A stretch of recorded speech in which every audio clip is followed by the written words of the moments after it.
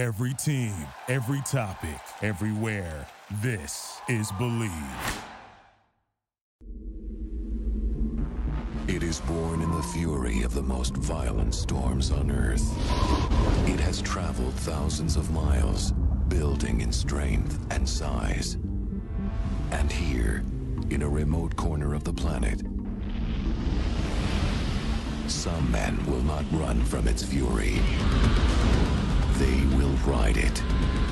You're not ready for it. I'm ready. So when the wave breaks here, don't be there, or you're gonna get drilled. He's a modern savage. If I say it's safe to surf this beach, Captain, it's safe to surf this beach! What's he searching for? The ride. The ultimate ride. What's up? The only thing surfers have in common with the rest of America is they're unemployed and love crystal meth. Welcome back to the Ocho, number 8 Surf Center. Can you believe it? We made it eight of these goddamn things so far. It's kind of amazing. We got Chad White and Damian Farrenfort from Free Radicals, and we are going to be talking with Sal Masekela today about a subject that we've been talking about the last couple episodes. But essentially what we're doing is trying to sort out who to listen to, what are the best resources. Whether we should or shouldn't open beaches. Just generally speaking, how do we navigate our way through this whole COVID thing? From a purely human perspective, but also from a when the heck can we go back in the water kind of perspective. So Totally. And it's like, hot topic of, I don't know if people have been arguing about it, but like of contention at least, right?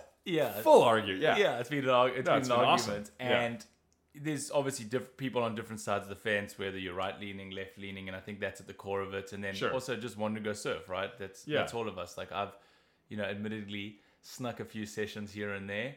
I'm not very proud of it, but 3 and 6 weeks, I figured doesn't make it okay. Yeah. But I figured I wouldn't try to lie about it. No, I think admitting it, hey, here's the thing. Just like anything, like alcoholism or drug addiction, admitting it doesn't make it okay. That's bullshit. It's like it's like saying no offense before you really offend someone. Hey, Duma, no offense, but here's the thing. Like the fact that you went surfing is it's okay. I mean, you're admitting it. It's the first step to understanding that you have a problem. Yeah. No, the fact here is that at the end of the day, people are losing their jobs, they're losing their homes, they're losing their lives, they're getting sick, they're getting this illness that may affect them for the rest of their lives.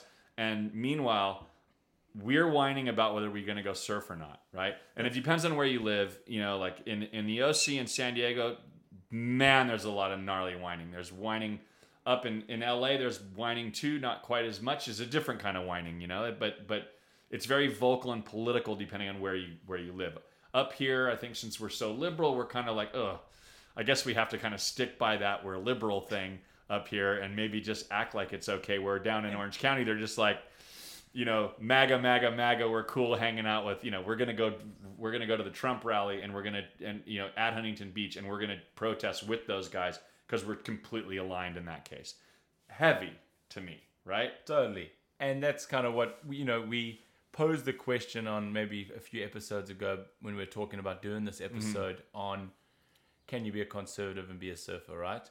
And I guess I think we stalled recording this episode for a bit because we're kind of seeing how things transpire, but more so because it's kind of an open-ended question. It was hard to get an answer out of it, right? Because and I think Matt Bolas, if you listened to that one already, he kind of really hit the nail on the head, right? Yeah. Like there's like aspects of both sides that you take, right? And and how do you try and marry those and make it your own? But at the end, and maybe it doesn't have to be such a clear line in the sand like we want it to be.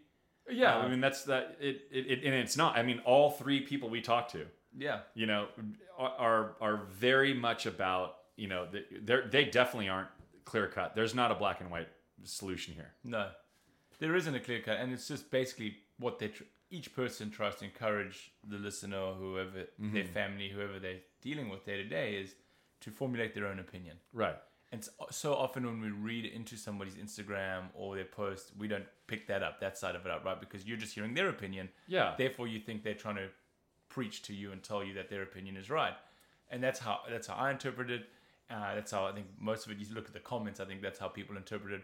but they're just putting it out there saying, hey, let's talk. You know, I've seen Sal and both Matt commenting back to people when they argue, or, you know, there's some ridiculous people that they just don't Yeah, they're just entertain. like, And they, you know, they'll just ignore. But majority, if someone's got a valid point, they'll come back and say, yes, but I don't agree here and this and that. And that's what social commentary is meant to be. Well, and the problem is that, you know, because we're doing this all across social media, it is all this, and you know, Duma gave me this word a few months ago, but now I've used it all, like, pretty much every day. But it's all hyperbole, right? Even when I comment back, I'm just like, bah! I just puke out my left wing agenda, and then somebody else that's on the right is like, snowflake, blah blah, talk about that shit. And the funny thing about doing this episode was I really wanted to do an episode that says, can you be a surfer and be a conservative? And I wanted to prove that that was impossible. Like, that was my left-wing agenda, was to say, you can't do that. And then the more I started looking into it, you know, it really is not that simple. I mean, I think it you know, again, there are policy differences that do affect your quality of life. Look, if you're a surfer, you have to vote left. You have to vote Democrat. I mean, just the pure climate change and what they're doing to the environment and that kind of thing. That is enough to go. If you care about the ocean, unfortunately, regardless of like financial gain and all that kind of thing, small financial gains that sound appealing at the time, they don't actually turn out to be. It's the same as like Obamacare. Everyone's like, it's going to end the economy. This is right. All these and now we can't vote it. Now we can't get rid of it. It's the best thing ever. Exactly. Like even the right has to admit and we that. all haven't felt it like we thought we would out of our pockets. You know, 100%. how everybody complained about it. Yeah. So business owners, not some, a little bit bummed on it. But your point though is funny, because you make a point that I was making before. If you're a surfer, you have to vote left. Well, you know, it's, yes, I do still agree with that. But what else do we need to do? If you are left, then like, look, dude, you've got a shed full of polyurethane that's a mile deep, and and by the way, all the boards in that shed are gonna come out, go somewhere else, and you're gonna get a whole bunch of new boards. And eventually the boards that we all have had, I've probably had 600 surfboards in my life, and they're all in a landfill, or maybe all 600 of them are in some garage somewhere. But the bottom line is, and I drive up and down and up and down, but up I and down the drive a coast. Prius, so I'm exempt from. Oh, you're exempt. That's right. Yeah, Yeah, so Duma, money where your mouth is. I offset my carbon footprint. Yeah, well, I drive a Subaru, so it's not like I'm driving an SUV. But I did used to drive a minivan with 6 kids driving up and down the coast all the frickin' time to go surf. So we're all hypocrites. We're all selfish. We're all, you know, it's just you've got a personal agenda. 100%. And that's just human nature, and like, it's unfortunate the way it is, but if we can be conscious of that, that's right, and slightly more, and you're gonna hear over the course of these last 3, I've been using the word empathy a lot, or empathetic, and it's because I've been doing this course, and they've been, you know, and it's called the Alt MBA with Seth Godin, and that's, you know, they really try over the 6 weeks to try really get you into a state of being able to emphasize with whoever you're dealing with, whether it's employees or business owners, or, you know, you're trying to sell clients in or whatever, but truly be empathetic. Like, saying you understand somebody's side is not being empathetic. That's right. It's really being able to put yourself in their shoes and taking the information and then acting accordingly, and how you would want to be treated if you were on the other side of it. Well, and I think that's why it's so important for us to actually take in information from sources that we wouldn't normally look to. And at least understand what the messages are that are being delivered, whether we agree or whether we think that they're true or not true, or fake or not fake, or whatever the words of the day are. That it's important. And again, I'm not saying I do this. I'm saying I think it's important that we do. Again, to your point of admitting when you go surfing, I'm going to admit that I'm a bit of a hypocrite when it comes to a lot of this stuff, and that I should do more research. But you know, like when we were doing the research for this piece, and then we won't go too much longer into this, but when we were doing the research for this piece, I initially started by looking at who initially signed the Clean Water and Clean Air Acts in California to try to figure out, you know, which side was which, you know, with the left or the right, which side was better, blue or red, on the environment. Well, it turns out that, and you know, much to my chagrin and disappointment, Ronald Reagan was the first guy that signed in the Clean Air Act or the emission standards in California, and it made me almost, you know, I could never thought I'd get to a point in my life where I thought, man, I miss Ronald Reagan. But at the moment, like, if you Republicans are listening to this thing, can you just bring like a Reagan guy back? Like, Reagan was fine. Like, well, like, look, we'd take him anytime. Yeah. Whatever side of the fence you're on right now. Yeah. Like, and I spoke about this to my sister last night. We were watching TV, and they had some Trump stuff on there, and you've got two like pretty unappealing candidates, right? Like the Cheeto Man is just beyond. He's the worst of the worst. Yeah. But then you've got, like, as you would say, Sleepy Joe Biden on the other side, right? So like there's not much to get excited about. No, here, not at all. right? And this, what she was saying is, like, America has the most incredibly intelligent, articulate people from. I think Obama was a good representative of that, right? 100%, yeah. But scientists, engineers, like people that are forefront of like pushing this world forward, and these are the two people that they serve up. Yeah, So, it's unbelievable. like- I mean, like- and there wasn't, and to be honest with you, like, and in both parts, I remember when Trump was running, and the Republican Party put up. I mean, there were a joke too. Like they had 20 people on that stage that were a joke. Our party, 20 people on the stage that were a joke. Like Totally. Like I honestly did. I kind of like Kamala Harris. Everybody's gonna be like, "Oh my God, you like Kamala Harris?" But I did. I like Kamala Harris. But honestly, dude, I mean, a bunch of just complete like nothing. Like nobody had anything to say, and the Republicans know better, maybe worse. And then the culture of just they trash themselves within their party and Yeah. their and the, what do they call it, the Democratic debates or the Republican debates, right? Yeah. They literally trash one another. Yeah. Trash one another on both sides, and then they're like, okay, now we're championing this guy. Yeah. Like, after they've destroyed each other, and then now it's like, okay, now we're gonna champion them and get behind them because I want to be your VP. Yeah, they just stop short when they're like, wait a minute, my poll numbers don't look so good. Maybe I'm going to get on his side. It's gross. Anyway, but we're getting off topic as we always do. We go down this rabbit hole. Yeah. So let's, because most of you listening Don't might give not a be shit. in America and actually don't care. Yeah. Australia's got a terrible president right now. So does the UK. So does Brazil. Like, it's just, for some reason, Is Boris Johnson still alive? I mean, hopefully not, but he is. Did Trump get COVID? Yeah. We'll know at the end. By the time this webcast goes out, by this podcast goes out, we'll know. Yeah. So, anyway, Sal Masekela, we'll let him take it away, and I'll kind of interview with him, and we'll catch up with you guys on the other side. How you doing, man? I'm here like the rest of us, running in the hamster wheel that is Groundhog Day, the biological edition. How are you guys doing? We're doing great. We're just we're up here in the Ted Kaczynski shack on Dumas property up in Topanga, and it's a beautiful day. So I guess we have nothing to complain about. Oh, you dirty hippies!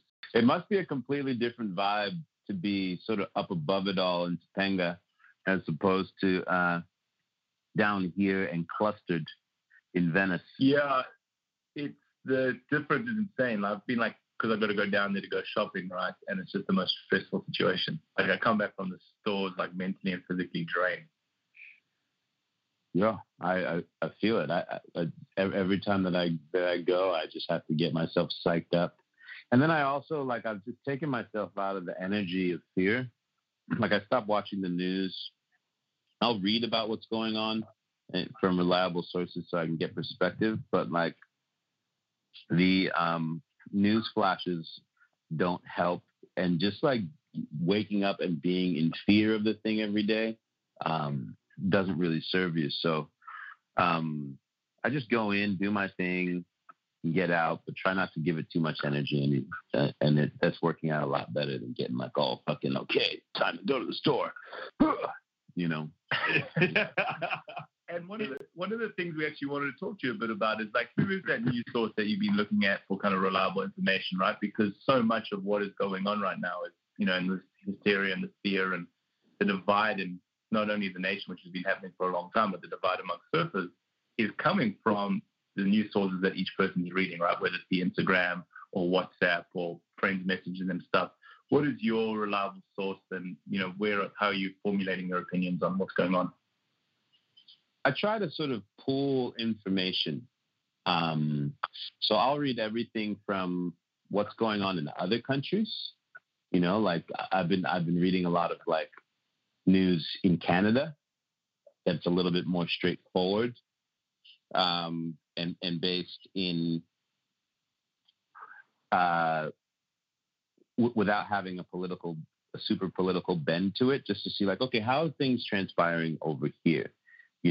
I'll literally we'll even go on Al Jazeera to get a 30,000 foot view from another perspective. I'll read some long form pieces in Vox. I'll read some Slate. I'll read some Washington Post. I'll read some of the Times. But I just try to sort of a little bit of the Atlantic, a little bit of the Guardian. I literally tried to get different perspectives and try to look for things that are sort of factually information based. And search for as much truth as possible, as opposed to like things that are truthful, like that have elements of truth, but clearly like just want to bend towards someone's agenda. Stephen Colbert called it truthiness. What's that? Stephen Colbert called it truthiness. Remember that? Yeah, I went to the truthiness. Not really true. I went to the truthiness rally that he had in Washington D.C. like 10 years ago. It's funny that you even say that. But I don't like, the people who send me like the YouTube videos, and if it's titled, you have to hear what this doctor is saying, I'm just like, yeah, I'm not going to be able to participate in that. Like that sensationalism energy, and the same people sending you like 5 different conspiracy theories over the course of 3 weeks. I'm just like, hey, you got to pick one, because last week you were telling me that it was 5G. Now you're telling me it was a plan by Bill Gates and et cetera, et cetera, et cetera. Like, I don't have time for it. Someone just sent me a new one the other day, and, they were the same person that had sent me 5 different others. And I understand, like, people are scared, right? And so it's easy to look for a reason for why we're so uncomfortable. Like, this can't be normal, that my life is being turned upside down and I'm being told that I can't do things, and my family is struggling financially, and all these things. And my way of life that I've known it doesn't ceases to exist, and I've never been challenged this heavily. So there has to be a reason. Someone is doing this to me, as opposed to like, oh, this is a complicated planet that for millions of years like has been generating fucking viruses, and we're in the midst of it right now. Like, that's kind of how I look at it. And I try my best to sort of deal in the science.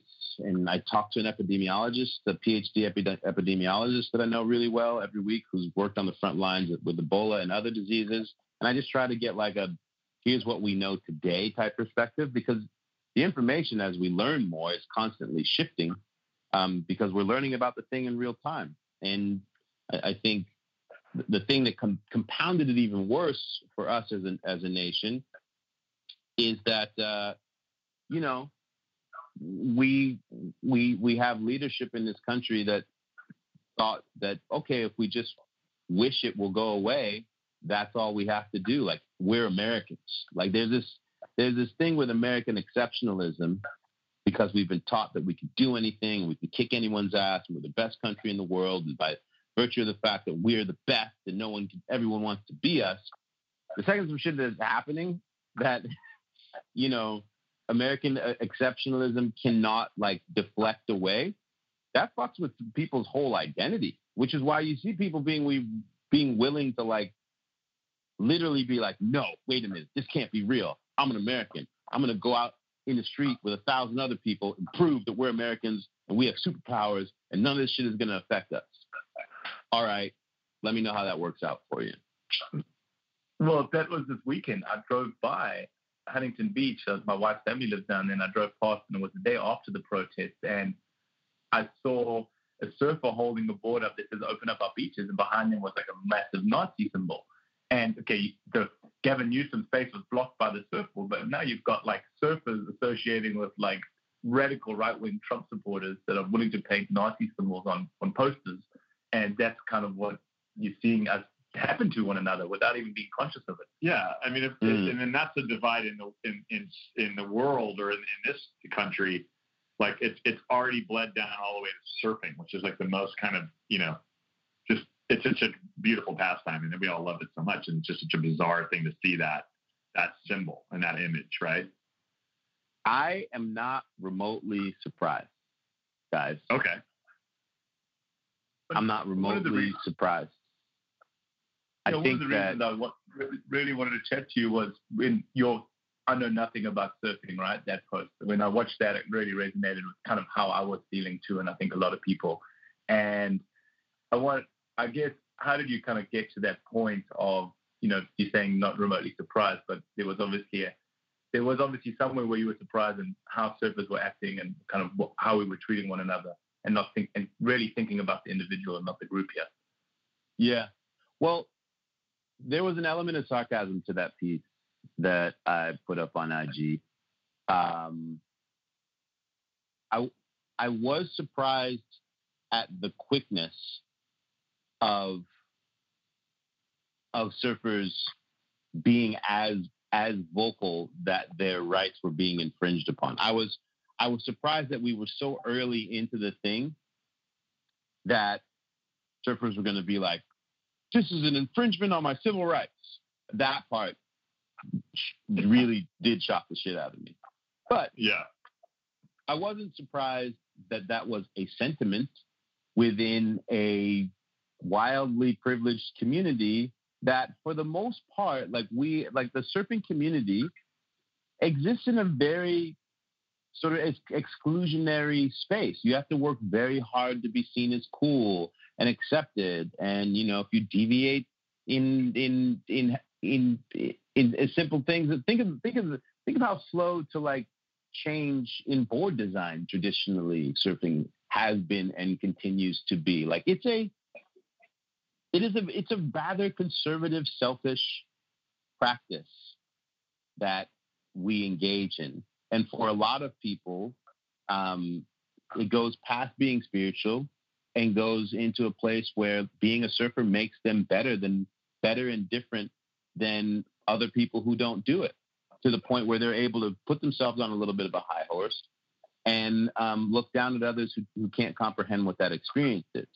And I think that when you couple that with a fair degree of wealth and a fair degree of most of the neighborhoods where surfing takes place are predominantly affluent white people, it doesn't really surprise me that something like this could cause a group of people to how can I say it, no longer be afraid to hide who they are and how they really feel.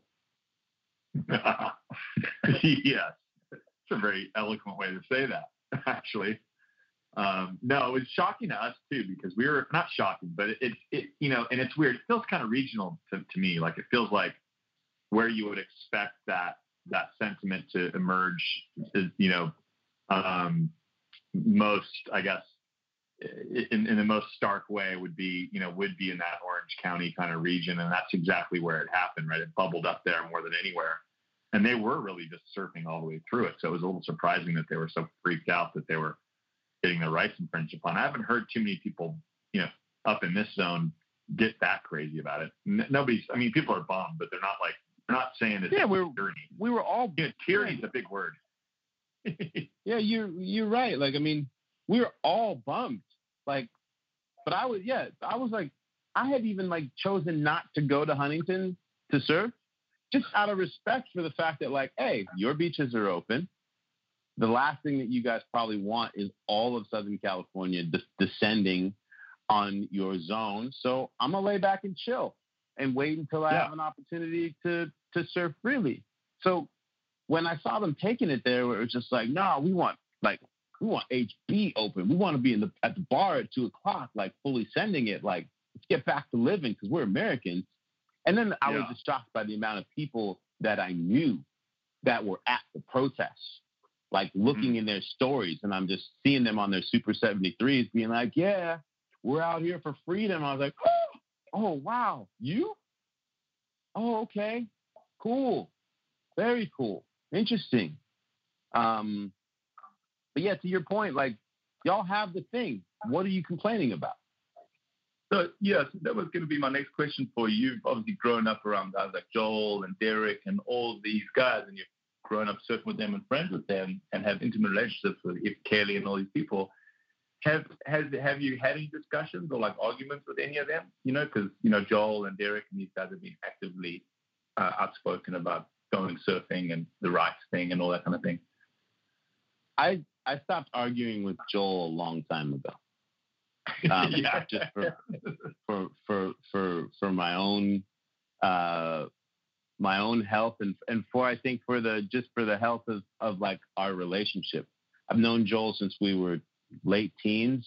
You know, we share a common love of great music and jazz, and I got to live with him for a couple of winters on the North Shore, and we grew up together in North County.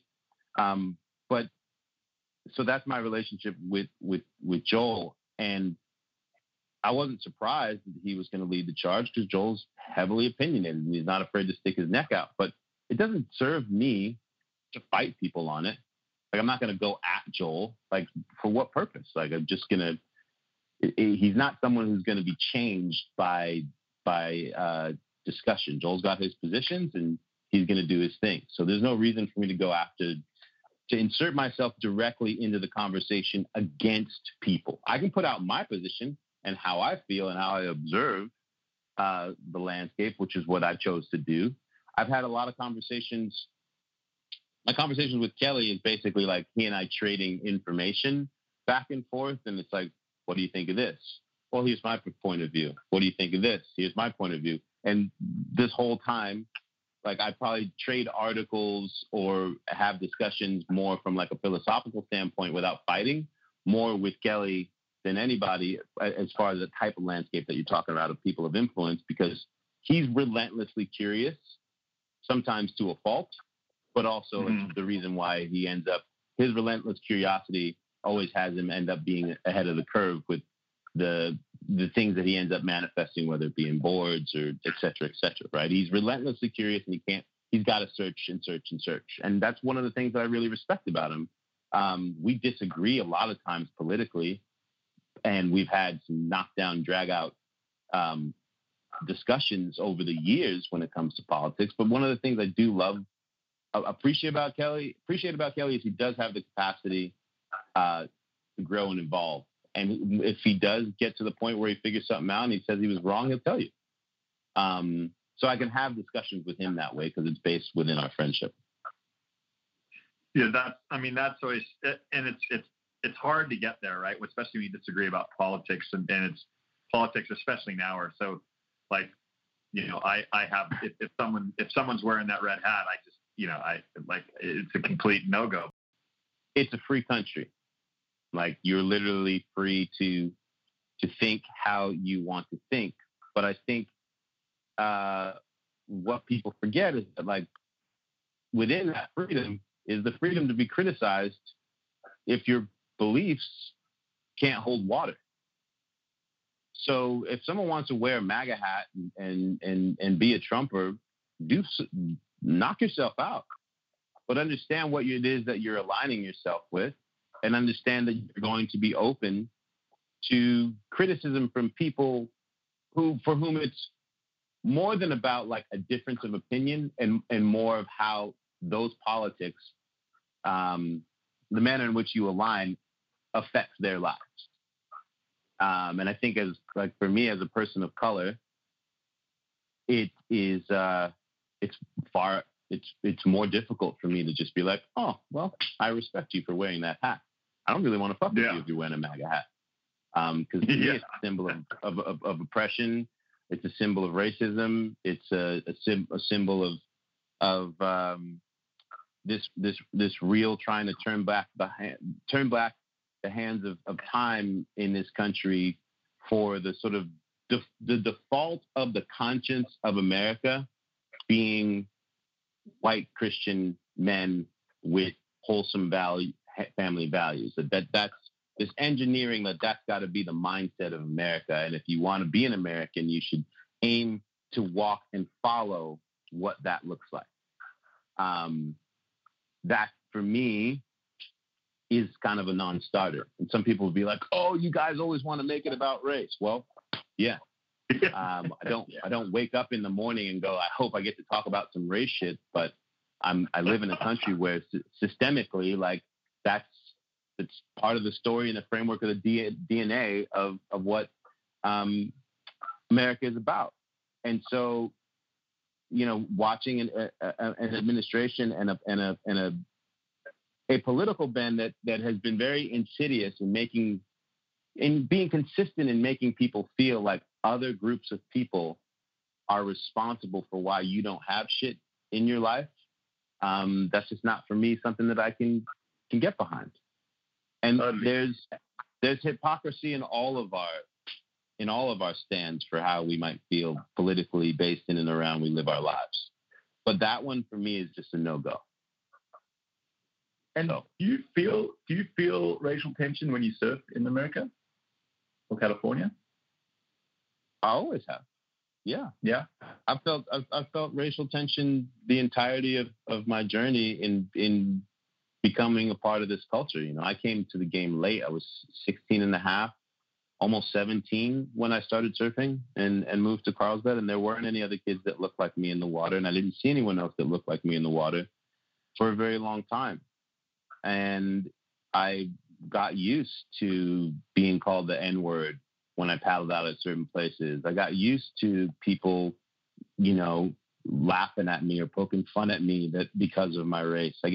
I continue to be used to people finding it impossible to wrap their heads around that me being the color that I am is a prominent voice within our culture and a voice to the world that represents this culture. People all the time say to me, "Hey, how did you learn all that stuff? Like, I just don't understand how you learned all that stuff, because you don't do that stuff."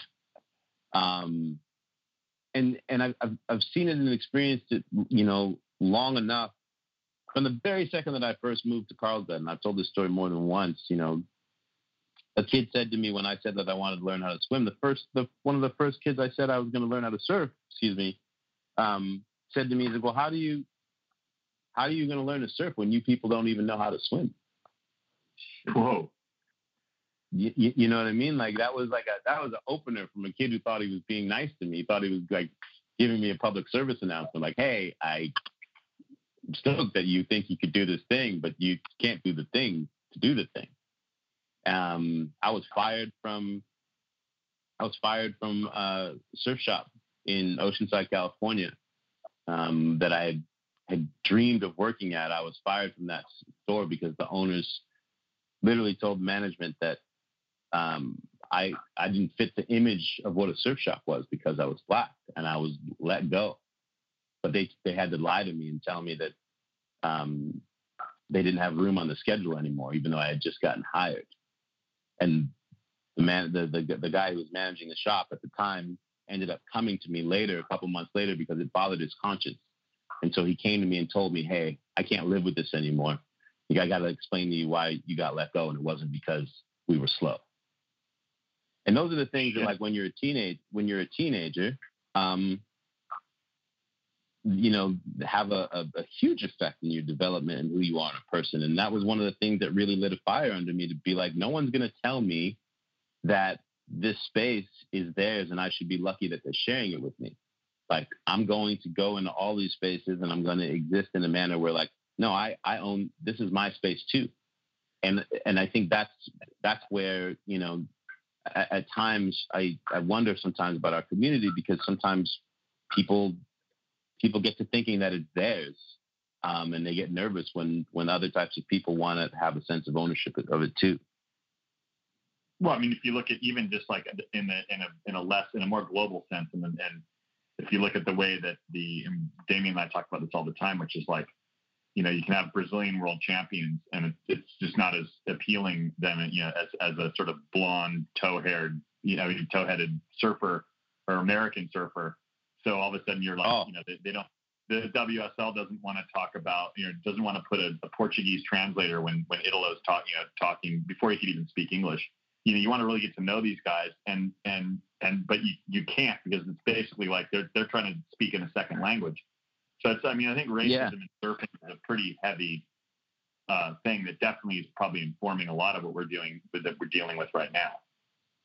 I do commend the direction that the WSL seems like they're trying to go in to combat that. For all the criticisms that people give Eric Logan for being a stand-up surfer, I do believe that he realizes and that they realize that, like, if you look at the online viewership of the contest, like, being watched by mostly Brazilians, you know, like there's money there. And if it's a money motivator to get the big picture going, sweet. It won't be the first time that people decide to pay attention to a culture because they have influence with how they spend. But the Brazilian Storm is a classic example. You know, despite the skill of the surfers that we grew up watching in the 90s, you know, Neco and Flavio Poderas, etc., Brazilians were openly mocked. It was open season, and all the magazines were never afraid to take shots at Brazilian culture and Brazilian people as not really being real surfers because of the language barrier and their weird passion, and like didn't have this kind of style that people thought was appealing. So it was open season. And I think that when you look at the Brazilian Storm, you look at 2011 when a bunch of these kids just came in and just went to town and redefined overnight what performance surfing looked like.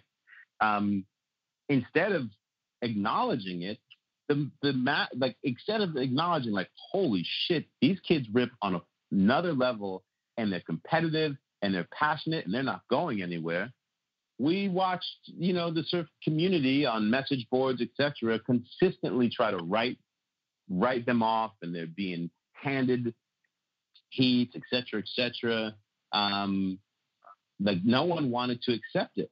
1 world championship, 2 world championships, 3 world championships later, 4 world championships later in the last 10 years.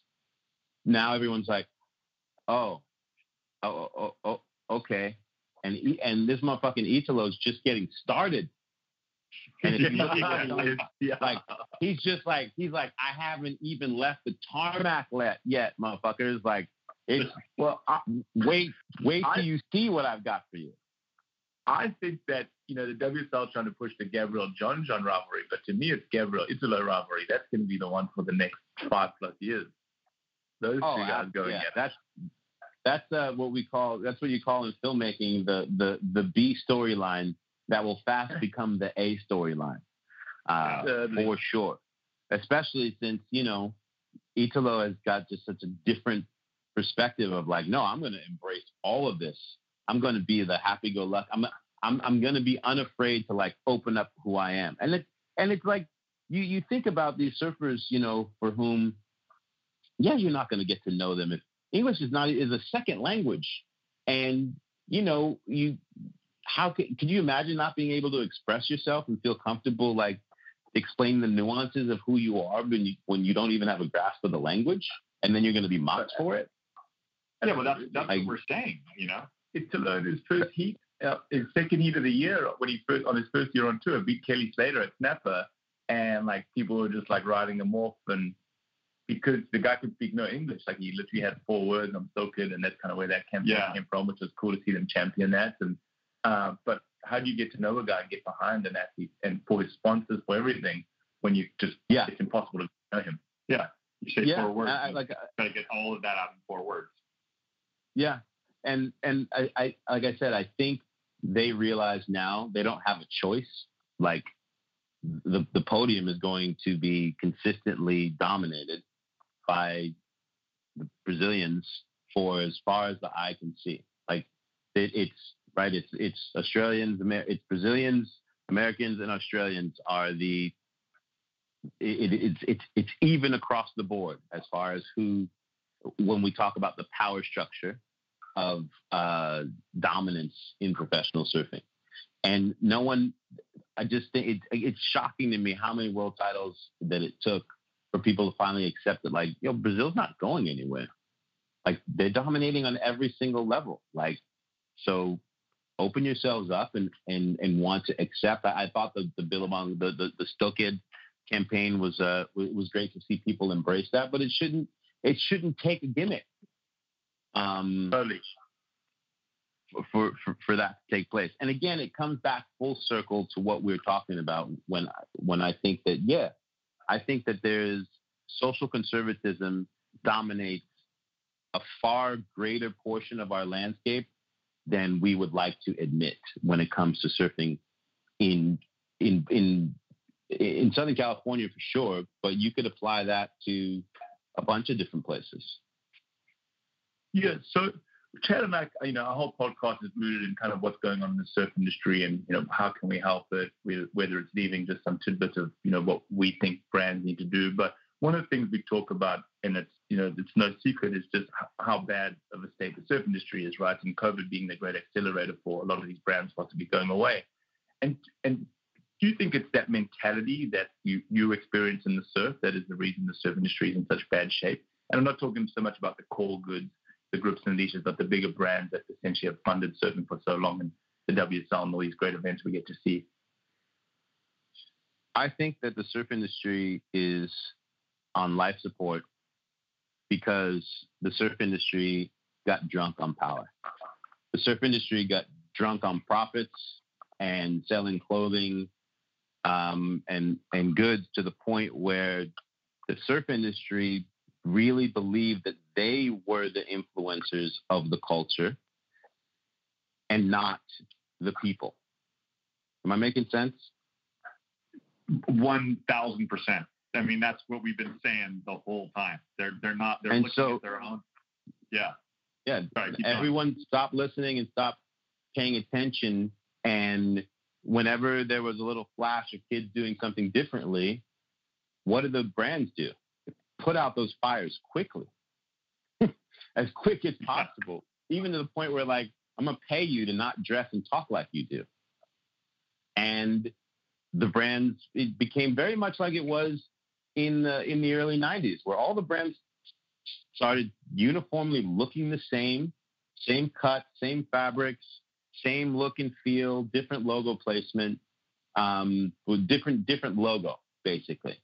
And everyone said, like, hey, if we can just keep this order and keep the money coming in, we're great. And it was also this assumption that within the brands who get drunk on this idea that they are the actual people who are, like, putting the culture forward as opposed to the people who are doing it, that they assumed, like, oh, and the rest of the world wants to be like us. Because for a very long time, right, surf culture was aspirational as a fashion piece across the rest of the world. So a lot of these brands started making money from most of the money they were making wasn't even coming from surfers, right? It's from people aspirational, like I want to look like that and feel like that if I live in the Midwest or wherever.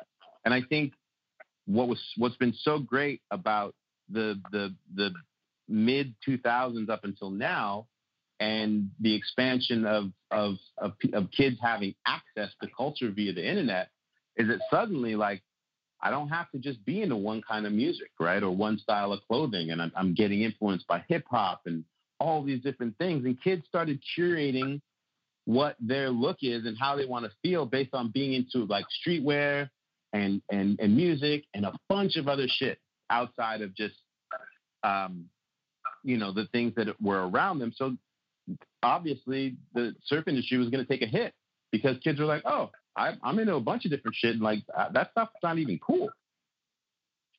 And I think it's the greatest time ever from an industry perspective for a hard reset on what it looks like.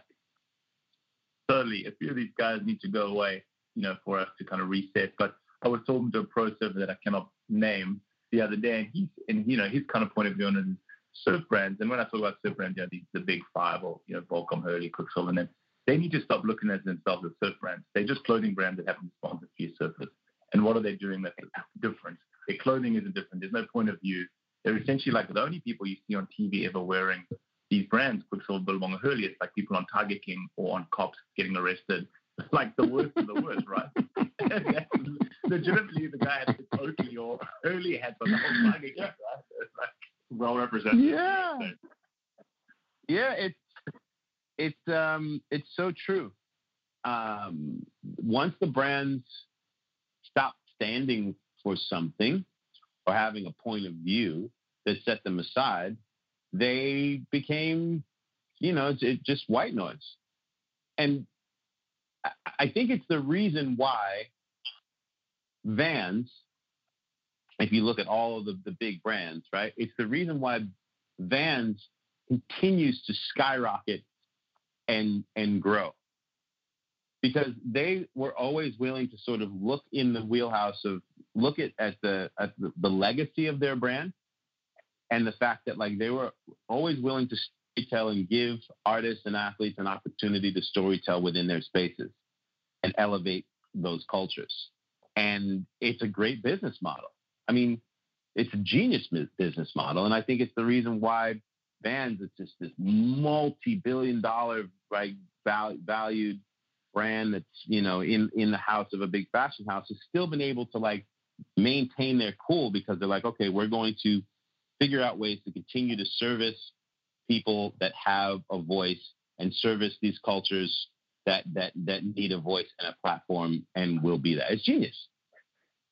It is, and I can totally back it up. Like, just Mikey's got he's about to start working on a film project, or COVID kind of stopped the travel on that, and that was their approach. They literally said to him, "What do you want to do? What do you want to make? And how can we help you get there and facilitate it? And you need to influence the entire direction, and we just here to manage the budget or manage whatever you need help with." And that's been the approach, which is incredible. Yeah. And I look at the elements of Rip Curl that kind of get that right from a surf perspective. Like, what would Rip Curl be without the search, right? I still look forward to and want to get excited about, the idea of Mick and Mason going out on journeys and who might join them. That still has an appeal to me. And I think that I don't think that all of these brands are necessarily dead in the water in their having the ability to shift. But especially at this time, because this COVID is like a black light, right, on all the different aspects of society that don't function at the highest level.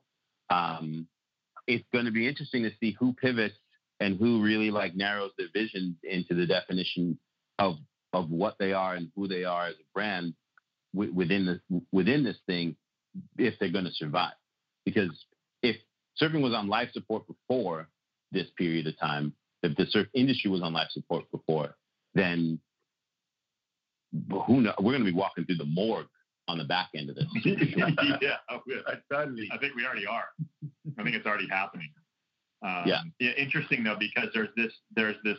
I think you've kind of shed a bit of light on something that I think there's a parallel track here that with the way that certain people in certain locations are reacting to the beaches being closed, and those same certain people being,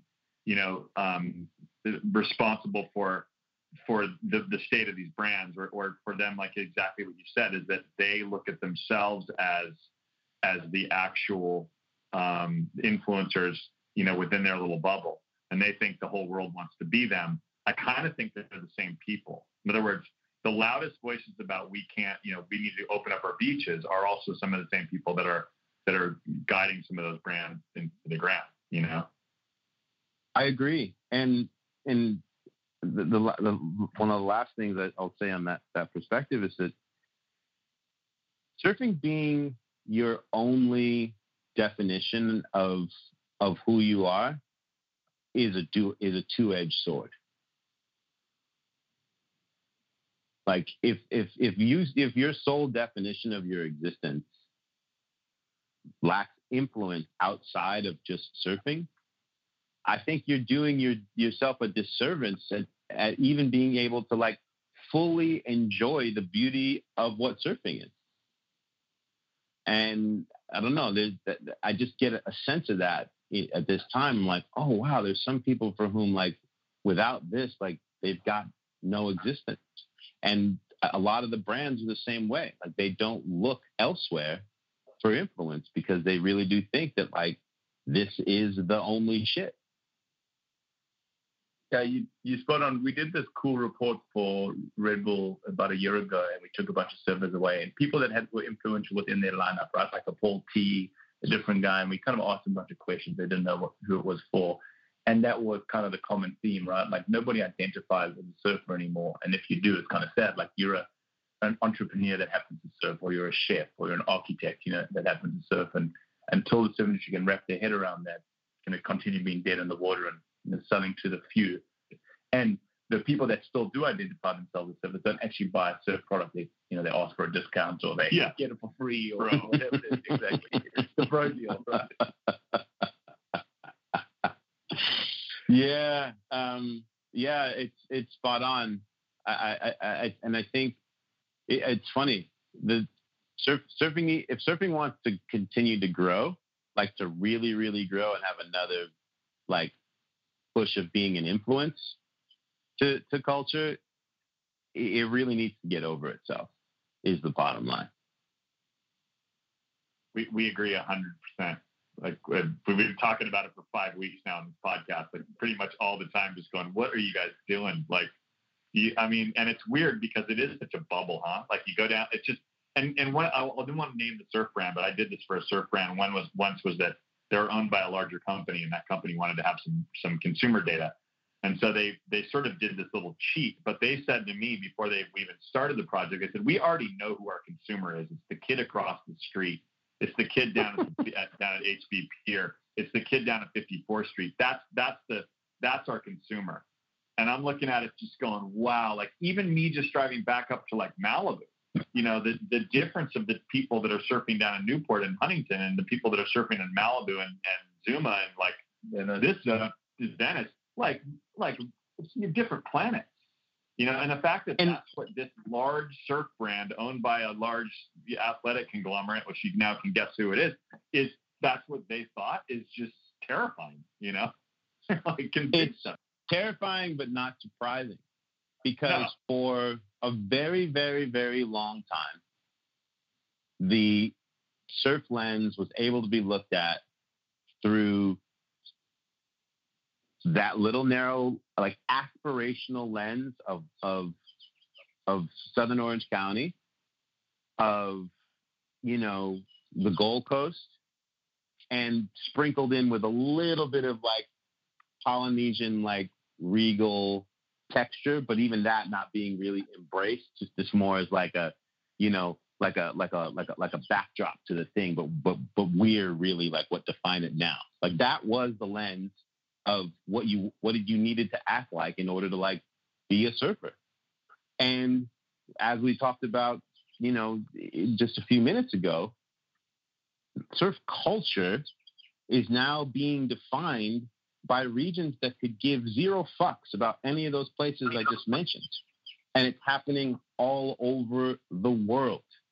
I mean, you look at what's happening in Senegal and Uganda and all across like the African continent and all throughout South America and all these different like remote places in Europe and other places where there's their local culture is defining what surf culture is.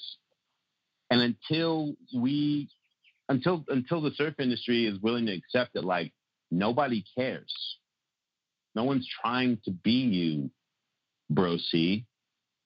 Until the surfing industry is really like willing to accept that like that's not the aspirational thing anymore, and that the landscape is wide and the opportunity for storytelling is vast, and that like what surf culture looks like and how we think of surf culture 10 years from now is not going to look like anything we've ever known before.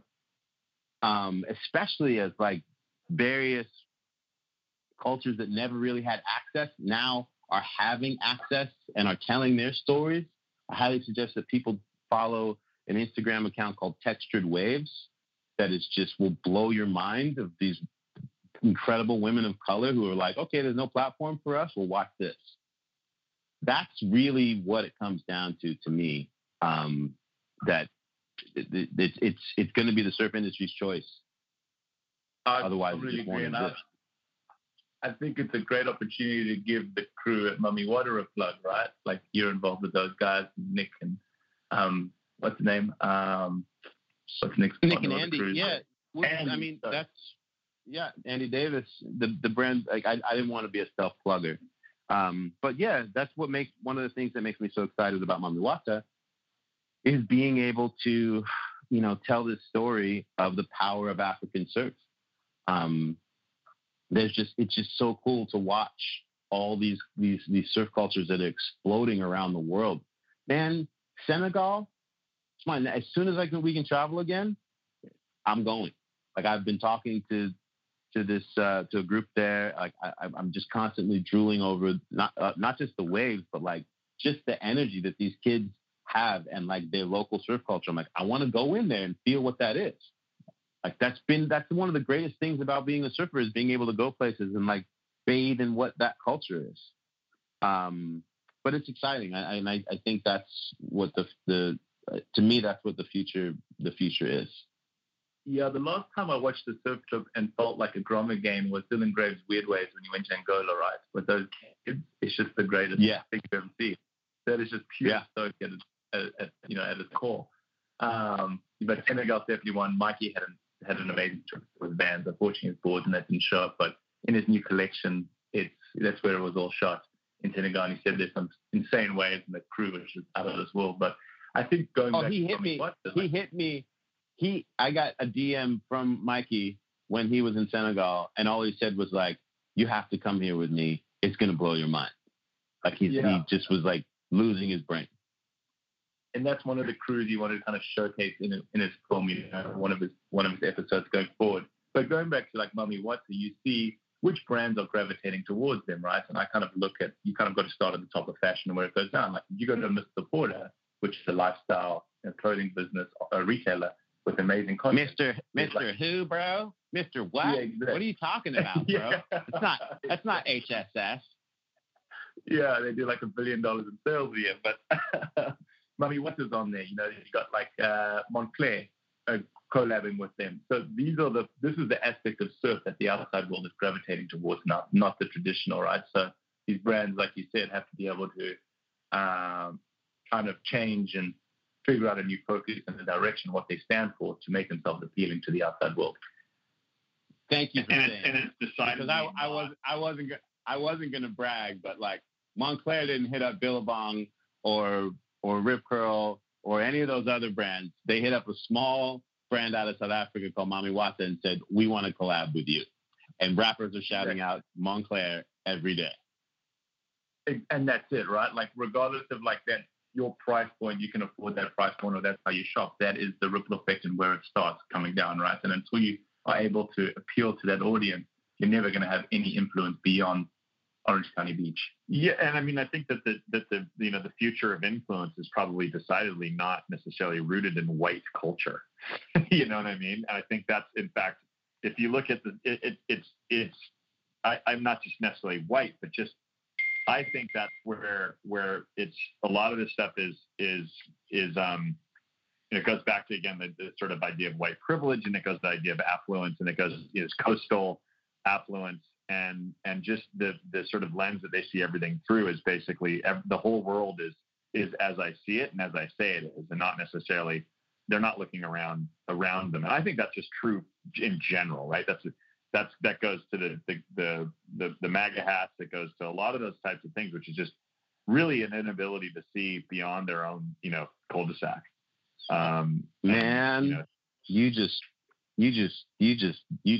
You just said all of that in the most beautiful way, and in a way that, like, I could say it, and those same people that you're talking about would be like, "You're being divisive. Stop making it about race." But for you, as a white person saying it, they have to be like, they're like, "Oh, I didn't think of it that way."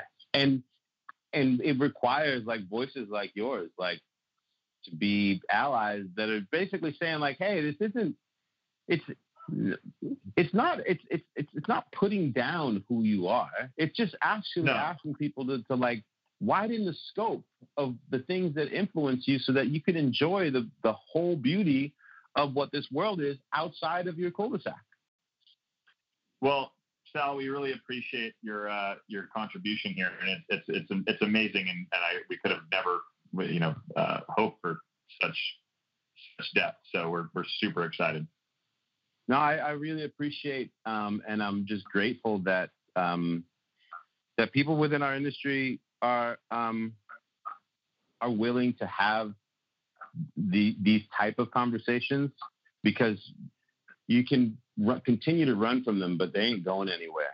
And so, embracing it is really us embracing what our future looks like. So thank you guys. Thank you, Sal. My podcast drops at the end of the month. It's called What Shapes Us. Have me back on, and we'll talk about it closer to the when we debut. I'll hit you guys. Sounds like a good reason to talk again. Thanks, Sal. Have a good day, man. Hey, thank you guys. Be well. So, so much more there with Sal than what we expected, right? And yeah. It's pretty, what a crazy ride he's had, what he's had to endure to get to where he is. And then his perception on the surf industry, right? Like to me, there's a guy that the surf industry should champion as like kind of the face of it, right? Like beyond, like whether it's a brand using him or he's just a great representative for the sport and kind of the future of it, right? The way they talks about the Brazilians and engage, and how long it took for us to accept them. Yeah. And we're all guilty of that. Like I was surfing against them in the early 2000s and then being like, these Brazilians are the worst, Yeah, we've all said it. Totally. But to know that, to understand that they probably had to endure much of the same kind of feeling that he did growing up surfing, it makes me really bummed on myself and kind of our whole culture in general. Yeah, these guys show up here and it's the same thing. They have a bad experience in the water, but I think that which is like we will get into the Brazilian thing. In fact, I'm hoping we can get a few high level Brazilian surfers and others around the scene on our podcast to really dig deep into that, because there is that is a form of straight up racism. It just is. Yeah. And it's not nationalism. It's not USA versus Brazil. It's if Brazilians spoke English and were white, you wouldn't think the same thing of them as you do if they speak Portuguese and have dark skin. It's just straight up is the case. So, we've talked about that for a long time on this podcast, all 8 episodes. But in this case, I think what was really stark to me is that, and I think you said it best, Damien, and I'll let you kind of finish this, but that we're all freaked out about not being able to surf, and we're calling that tyranny.